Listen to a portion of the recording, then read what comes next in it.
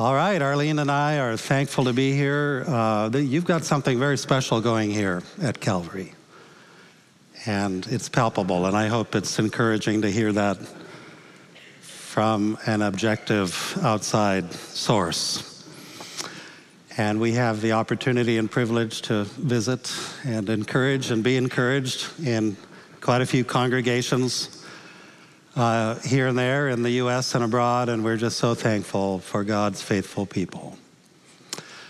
Now, one of the things that we as God's people need to be doing on a routine basis is we need to be lifting our eyes to the big picture.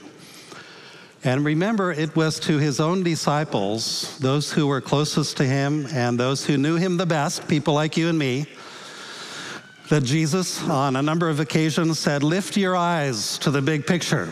And it's easy for us, I go jogging and I find myself looking down, kind of trying to play it safe.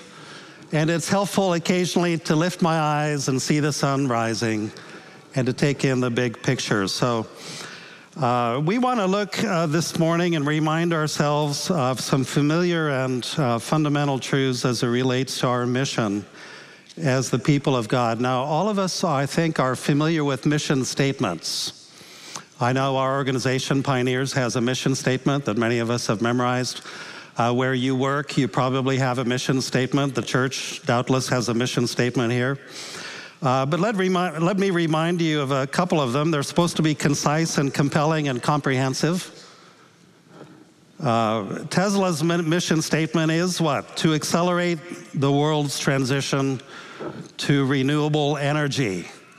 And Elon Musk is feverishly working away to make sure that that happens in its various forms.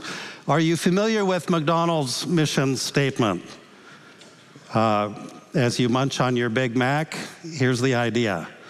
To make delicious, feel-good moments easy for everyone. Does that sound like a bit of a commentary on American culture?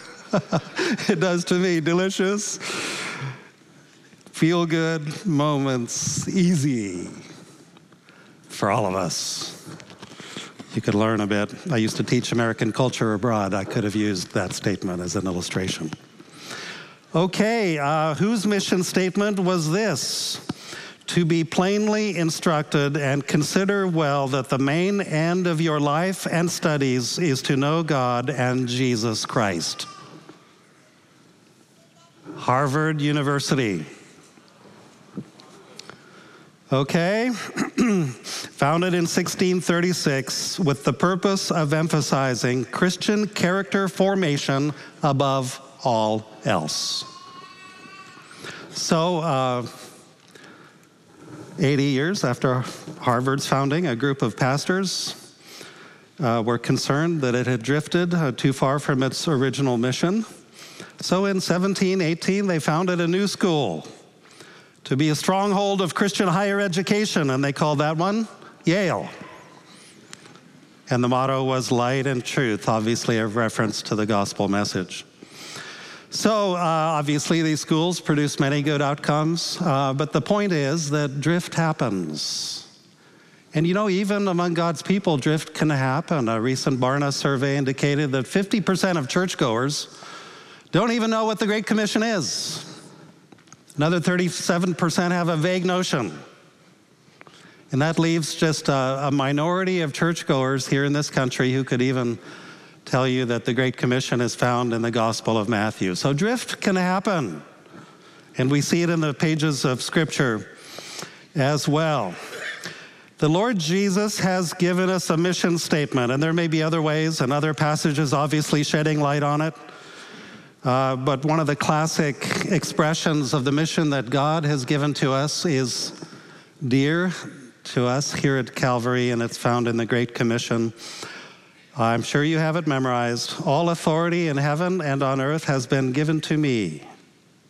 Therefore go and make disciples of all nations, baptizing them in the name of the Father and of the Son and of the Holy Spirit, and teaching them to obey everything that I have commanded you.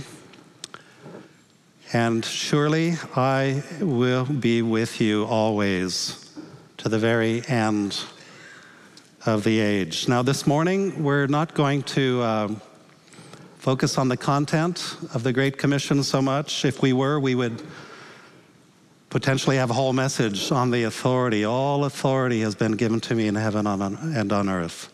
We could have another message on the activity, go and make disciples. We could have a third message in a series on the arena, all nations, all ethnicities of the world, the ethne.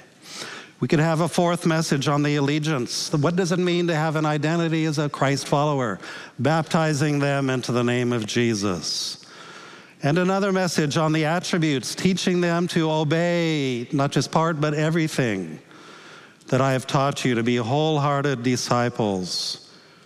And we could talk about the accompaniment, that we can be reassured in a God-sized task that he's never leaving us alone.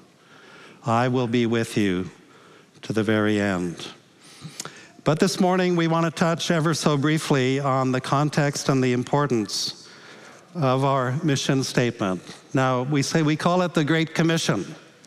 Is it still great in our hearts and minds, practically speaking? And I just want to offer you ever so briefly a number of reasons, many could be given, but kind of summarize and refresh our own sense of direction as God's people in these latter days of his redemptive plan. And the first item I would like to draw your attention to, first reason why the commission is indeed still great, is that the Great Commission reflects the plan of God and the theme of the Bible. The Great Commission reflects God's plan and indeed the whole thrust and theme of this inspired book that we hold dear. Now, a number of years ago, as China was reopening to the outside world, I was visiting a dear friend and coworker there. And suddenly he got a phone call and he looked at me and he said, hey, there's this class of 400 really sharp Chinese college student, university students, and they're having an assembly in 3 hours and they would love for you to speak. I kind of swallowed and I said, what do they want? What do you think I should be speaking on? He said, they want you to speak on what is the theme of the Bible.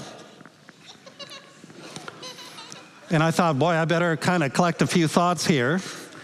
But I also thought, wow, what a huge opportunity. Here are China's best and brightest at that stage, hungry, spiritually hungry to hear about this book that had made such an incredible impact on the Western world. And what is its theme? And what does it mean? And so I collected a few thoughts, and that evening of just 3 or 4 hours later, I unpacked the theme as best I could articulate it. And I said, like any book, the Bible has an introduction. The first 11 chapters of the Bible are basically introduction. And then in chapter 12, the main drama gets underway. And then at the end, we see the culmination of all the drama and all the opposition and all the characters involved. And in the end, there's a tremendous climax and celebration. And I said, the main character at the beginning is an Iraqi guy named Abram. And God speaks to Abram and he says, I'm going to bless you. And I'm not going to stop there. I'm going to use you as a conduit of my blessings to all the ethnicities and nations of the world. And Abraham was a man who believed God, and he stepped out in faith and went to a place he didn't even know where he was going, and that was the beginning of an amazing drama. And the rest of the Bible is the unfolding of the contract that God had established with his people to be a nation of priests. And what does a priest do? A priest stands in the gap on behalf of the people between them and God. And if a whole nation is being called to be a nation of priests, what is their purpose? It's to stand in the gap on behalf of the other nations of the world. And with mixed results and a lot of failures along the way, eventually the seed of Abraham with a capital S finally arrived. And he is the Messiah, and he was the creator, and it was God's son. And he is the Messiah, not just for the Jewish people, but for all the peoples of the world, including the vast empire of China with here thousands of years of history. And it was just like you could hear a pin drop, and then they started passing up little notes with questions. We had a Q&A time, and just dozens and dozens of questions, and many of them were signed unanimous because They didn't want to be identified. It was still a very strongly communist location. And I took these strips of paper home after that hours of discussion with these 400 students, and I typed up the questions, and it was just such a blessing.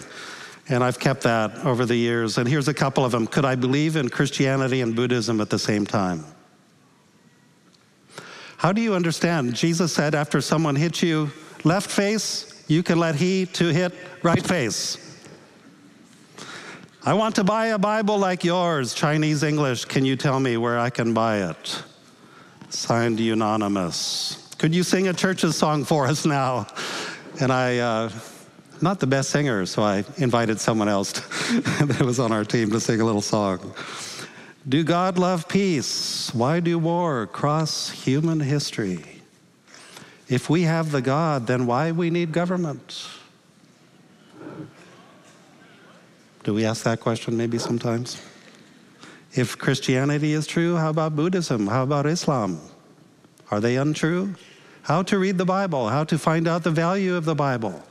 Can we find strength in it? How can a man who do not believe in Christ become a Christian? What a golden opportunity. And you know what the key to this experience was? These young students were realizing that they were part of a larger drama, that history has meaning, that there is a plot line being developed by a master author, a master artist, and that each one of our lives has a part to play in that drama, real life drama. And as they realized that, and that idea started to dawn on them in such a godless, secular environment, it started filling them with a sense of hope and of significance and of meaning. And so when God called Abram, he was being called into a bigger story, and he had the privilege of being at the early stages of it. And when Paul speaks of his own calling, he often doesn't refer to the Great Commission, even though Luke was one of his traveling companions, and Luke documents a couple of versions of the Great Commission. Guess what he refers to?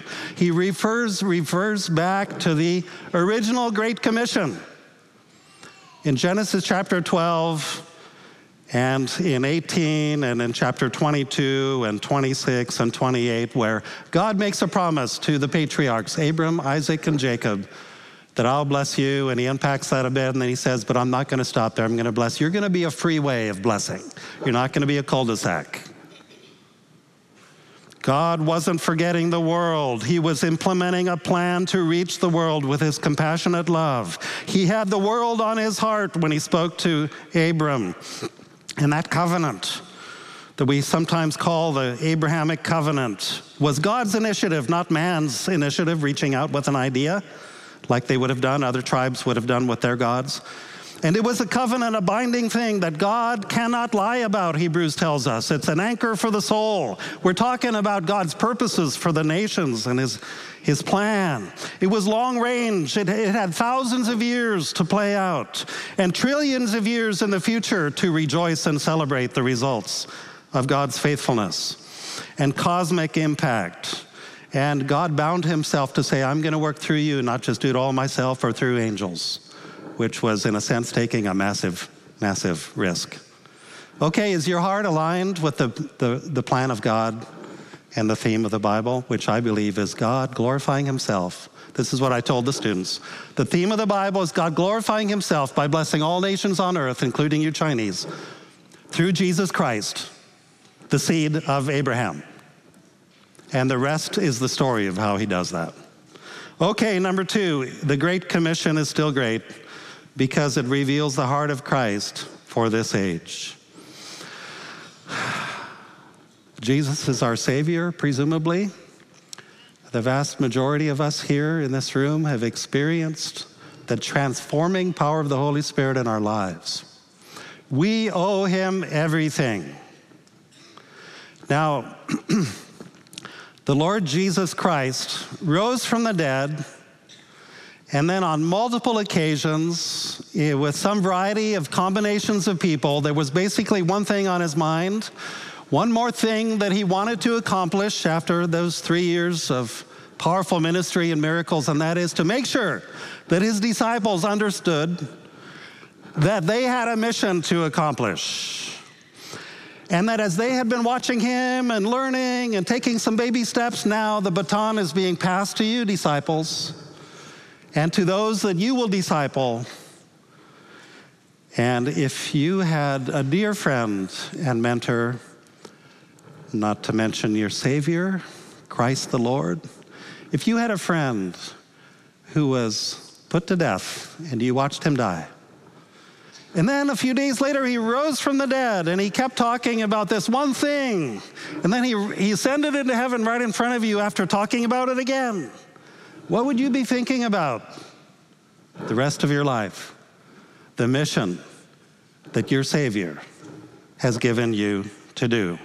So there are actually 5 renditions. You know, we often think of Matthew 28, 18 to 20 as being the primary one. But on 5 different occasions, arguably, Jesus unpacked the mission of the disciples in John 20 with an emphasis on the model, as the Father has sent me, so I'm sending you. This is on the first evening after he rose from the dead. There wasn't a lot of small talk, a little bit, and then they plunged in to, as the Father has sent me, so send I you. Then 8 days later, Mark 16, the magnitude. Don't stop here, go into all the world, to places that you don't even know about yet, to the Maoris in the South Pacific, to a place called Mongolia someday, to a place called Syria, etc. And you know, it's kind of interesting that I think all but one of the apostles ended up dying in a foreign land. And then you've got the method in Matthew 28, therefore go and make disciples. That was a week later. And then you have Luke 24, 44 to 49, with an emphasis on the message, repentance for the forgiveness of sins. That was another 2 weeks later. And then Acts 1:8, just a short time after that, out on the Mount of Olives, you will receive power. God is saying, this is the mechanism, this is the means. The power isn't going to be your own, it's going to be the power of God, of the Holy Spirit, that's enabling you to do this. So here we are. It's like the Great Commission was the first thing Jesus talked about after he rose from the dead, and it was the second thing he talked about, and it was the third thing he talked about, it was the fourth thing he talked about, and it was the last thing he talked about. What do you think was on the Savior's mind, and what do you think is on his mind today? He wants the bride prepared for the wedding feast that is coming ahead. Okay, number 3, the Great Commission is given to all of us. And I just want to expand a little bit on this. You know, I think sometimes, for quite a while, I had kind of had this subconscious impression that the Matthew 28 version of the Great Commission was given to, you know, a room of disciples, you know, maybe 11 or, you know, a few people in there. But no, the Great Commission was given, that version of the Great Commission was given on a mountain in Galilee. And you know, it's fascinating to me that in 1 Corinthians 15, as Paul is recounting some of the appearances of Jesus between the time that he rose from the dead and when he ascended into heaven, he mentions that on one occasion, there in verse 6, there were more than 500 people who saw Jesus at the same time. And some of them are, he said, most of them are still with us, though some have fallen asleep. I'm so glad he mentioned that, because what it has brought to my attention is that if there was an occasion, which there was, where 500 people met with Jesus for several hours or who knows how long, on one occasion, where did that happen? I don't think it happened in Jerusalem. I don't think there was a room big enough for 500 people. And besides, how are you going to get 500 people together for a few hours without them knowing in advance that something's going to happen and that somebody's going to be there? And then you realize that there was one occasion where Jesus told the disciples on repeated occasions, he said, go to the mountain in Galilee and I'm going ahead of you and I'm going to meet you there. And you can just imagine the word passing among all his Galilean disciples and friends. And when Jesus walks up and starts talking to them on that mountain overlooking the Sea of Galilee, there's more than 500 of his disciples there. And the post-resurrection Jesus talks about what? The Great Commission, as he's looking across the Galilee over there to the Gentile countries to the west of the Sea of Galilee. And he's saying, go into the whole world. Look at the view and don't stop until you've reached all the nations and made disciples of all peoples. Number 4, the Great Commission's completion will be a cause for fantastic celebration. We've alluded to this already. And you know what? There's an incredible. I mean, our minds are going to be blown by the import and the significance and of the beauty. I mean, we've got an incredible choir here and worship team. Can you imagine how that's a microscopic picture of what we're going to be experiencing in a few years' time? Of hundreds of millions of saved people redeemed from all the languages and nations. And as our brother Muhammad prayed here earlier, I sensed that as he switched into his native tongue, Arabic, there was a special joy and a special sort of momentum and vibrancy that entered into his spirit because he was speaking his mother tongue. And we're going to have hundreds of millions of people speaking more than 7,000 languages. And I don't know how many languages have already disappeared that will also be represented there in God's sovereign plan. So Jesus is, when we prepare for a wedding, guess what? We normally spend quite a bit of time preparing, especially, the mother of the bride and so forth. Isn't there a movie or two about that kind of thing? And you spend months or weeks and you find the right place and you get the right food and you invite the right people and you set the budget and all this and you get the right dress and so forth. And Jesus has been preparing for 2,000 years for a tremendous banquet. And I think when Jesus talked to his disciples about the celebration that's coming, there was such a joy in his heart and in his face. And he said, I say to you that many will come from the east and the west. This is Matthew 8:11. And I think Luke adds from the north and the south. All 4 points of the compass, the whole world. And will take their places, their seats at the feast with who? With Abraham and Isaac and Jacob. Why? Because these are the 3 patriarchs to whom the original covenant promise was made, and this celebration is the celebration of the completion of the mission. And all the redeemed from all those nations will be there, just enjoying the presence of their Savior, their groom. And that's what we have to look forward to. And brothers and sisters, I've had the privilege of attending several celebrations in jungle amphitheaters around the world, where tribe after tribe for a season was celebrating the 50th anniversary of the arrival of the gospel. And they had hilarious reenactments of the arrival of the first missionaries and splitting their sides with laughter about these strange people and all the stuff they brought.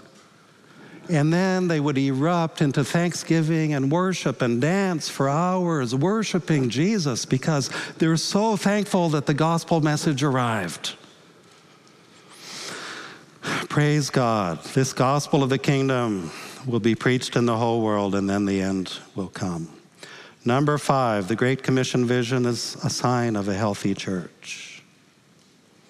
A locally engaged congregation, I think, is a healthier church.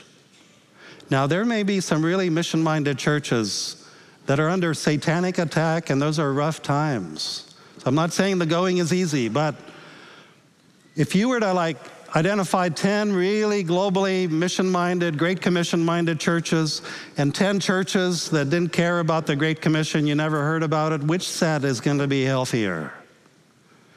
And one of the reasons God is working so powerfully here at Calvary locally and in your Samaria, your Judea and Samaria, is because you're also keeping the uttermost parts in your mind. And it's not a win-lose proposition.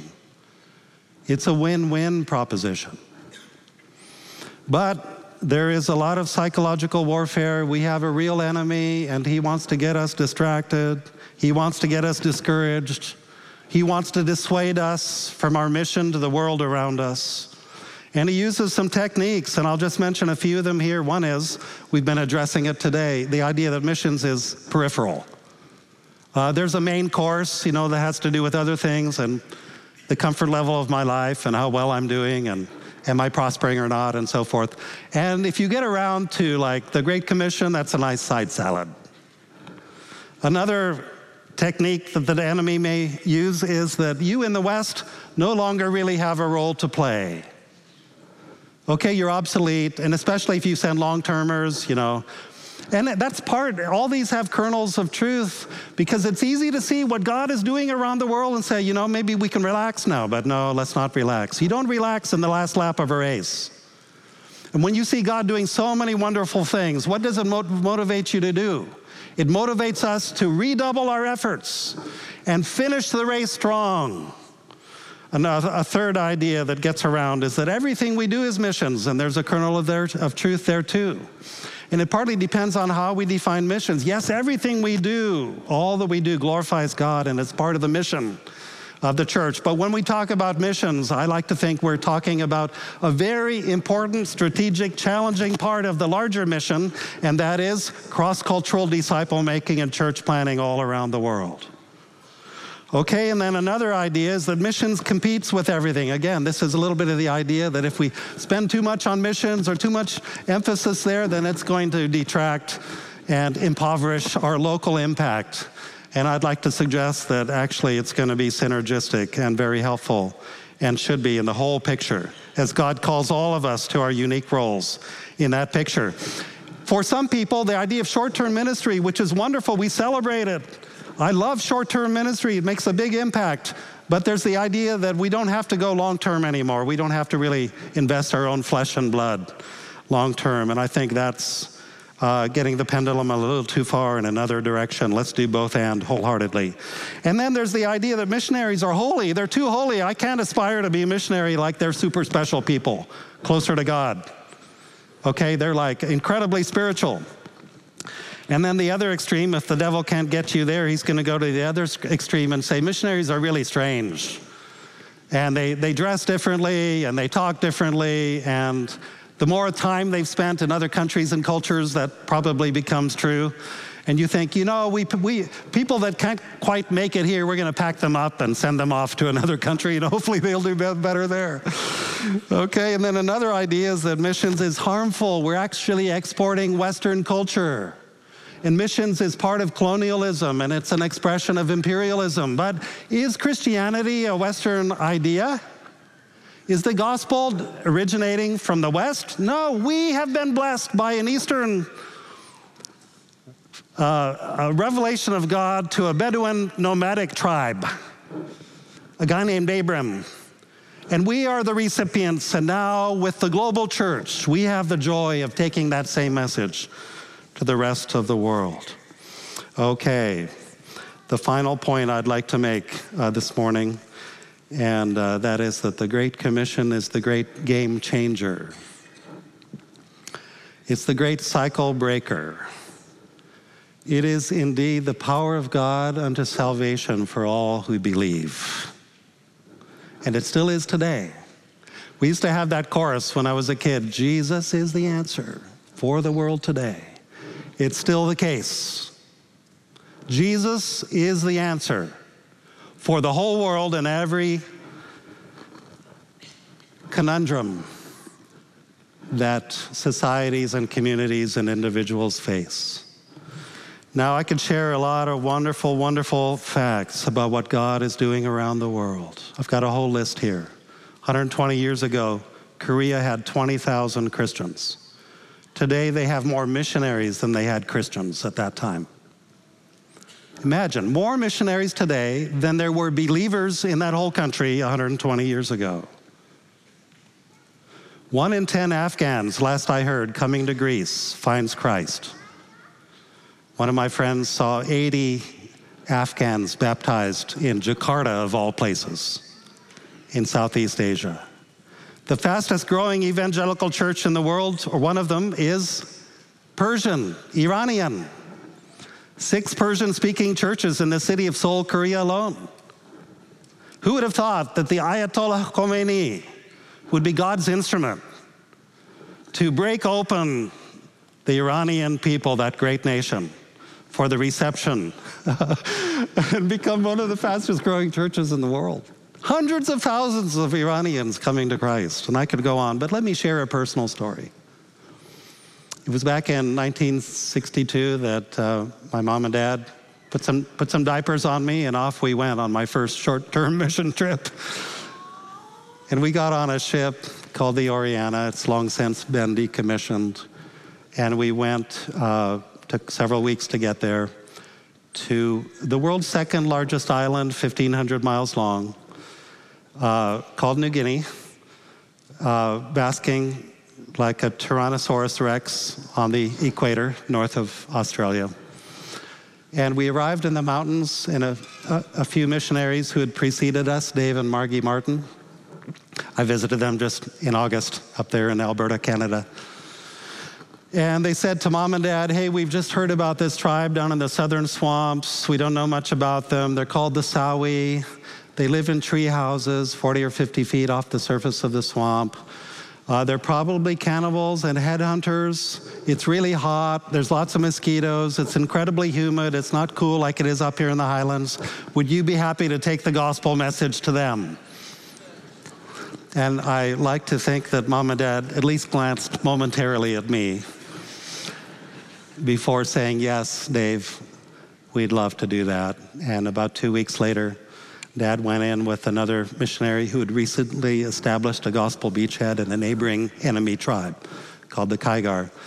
And using sign language, he got the help of a few brave Sawi warriors that he encountered to build a little thatched-roofed house about 20 feet by 20 feet. And using sign language, he tried to communicate to these half a dozen men who were naked and just helping with constructing the house, that in about 10 days' time, I'm going to come back with my wife, my little baby. We want to live here. Would you move out of the jungle? We want to learn your language. And he wasn't sure if they understood. But 10 days later, after paddling a good 14 hours from the neighboring tribe, I rounded the last bend, the sun was setting, and they beheld about 400 fully armed Sawi warriors waiting at the junction of those two rivers to welcome us. And this is the slide mildewed through years in the tropics that my mother took from the canoe as it slid to a stop in the mud at the feet of this throng.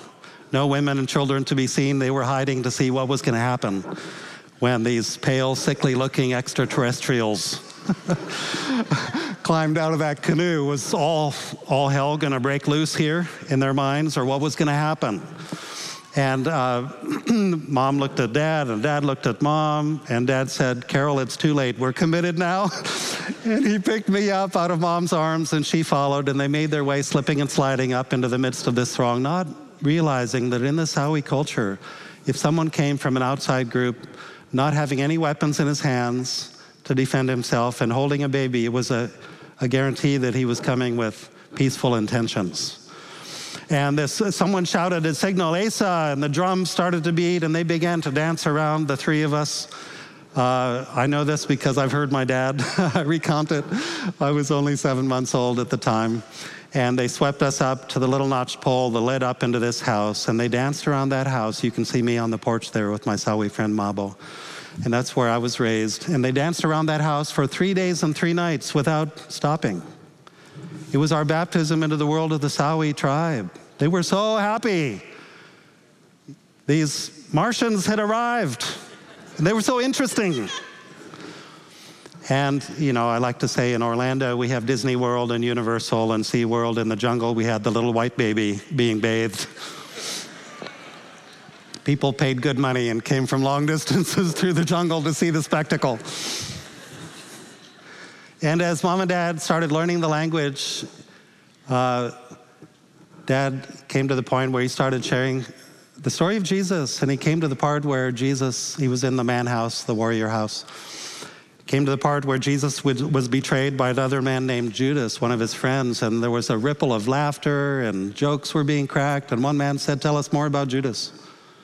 Dad said, you mean Jesus? He said, no, Judas, he sounds like one of us.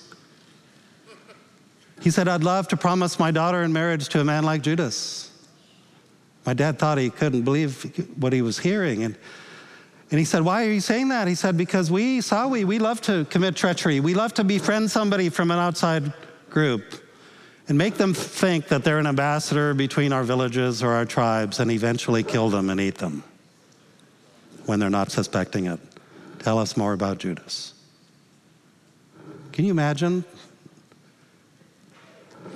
Well, in the meantime, 4 Sawi villages had moved in to be close to us. They wanted to be close to us, but not close to each other. Warfare broke out almost on a daily basis.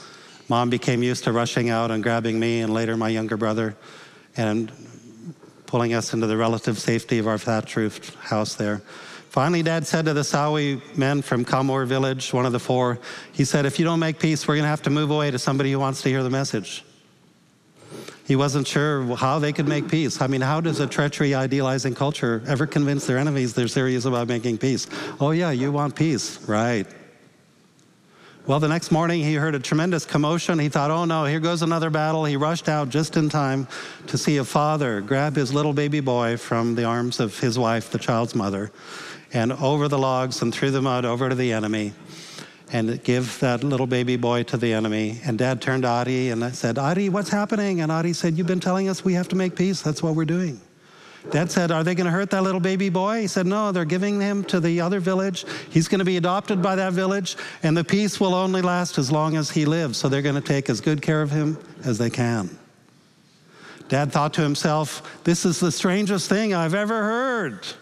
A few moments later, another father grabbed his son from the village of Hainam and ran and gave that child to so there were two peace children, Tarop teams. But Dad also realized as he and Mom were praying, not only is this strange, it's also strangely familiar. Two parties at war. One of them, a father wanting so desperately to reconcile himself to the enemy that he's willing to make the ultimate price, ultimate sacrifice, and give his son, his only son. And the peace lasting as long as that child lives. Doesn't Hebrews say he ever lives to make intercession for us? Why, this is the gospel in a nutshell. Dad went and took a few more days, learned a few more vocabulary words, went back into that same man house, and this time he added a detail. He called Jesus Mialkodon's Tarobtim, God's peace child. And this time there was no laughter and joking, and there was silence. And then that same warrior in the back who'd cracked the jokes, he said, wait a minute, are you saying Jesus was a peace child? And Dad said, yes. He said, why didn't you tell us that the first time? Dad said, I didn't know that was an important detail. He said, it makes all the difference. The worst thing anybody can do is betray a peace child to death. And you could just see the spiritual scales falling from the eyes, the spiritual hearts of these people. And I had the joy and the privilege of growing up and seeing the truth of Romans 1:16, the power of God unleashed, in a people group of 3,000 speaking that language. And then to spend years and years since taking that same message, that same game-changing message, to a much larger Muslim people group in Southeast Asia and to enable others, churches like yours, to connect the dots and make the difference that makes all the difference in the lives of millions of people all around the world. So brothers and sisters, in conclusion, I today and often carry around in my pocket a little puzzle piece. And it's just a reminder of three core ideas for me personally. One is that I'm really small and God is so big. And the bigger you realize God is, the smaller we feel, but that's okay. And secondly, it's unique. Theoretically, at least, there's not another piece quite like it in the puzzle. It has a special shape, and each one of us has been uniquely designed by God to play a part of the divine drama. You've got your moment on the stage. You've got your line in the book, in the story that God is writing. And then finally, it's significant. Have you ever gotten kind of to the end of putting a family puzzle together and there's one piece missing and you're getting under the cushions on the couch and looking on the rug? Where is that piece? Brothers and sisters, God has given us a great invitation to participate. The Abrahamic franchise. Let's give it all we have. God bless you. It's been good being with you here today.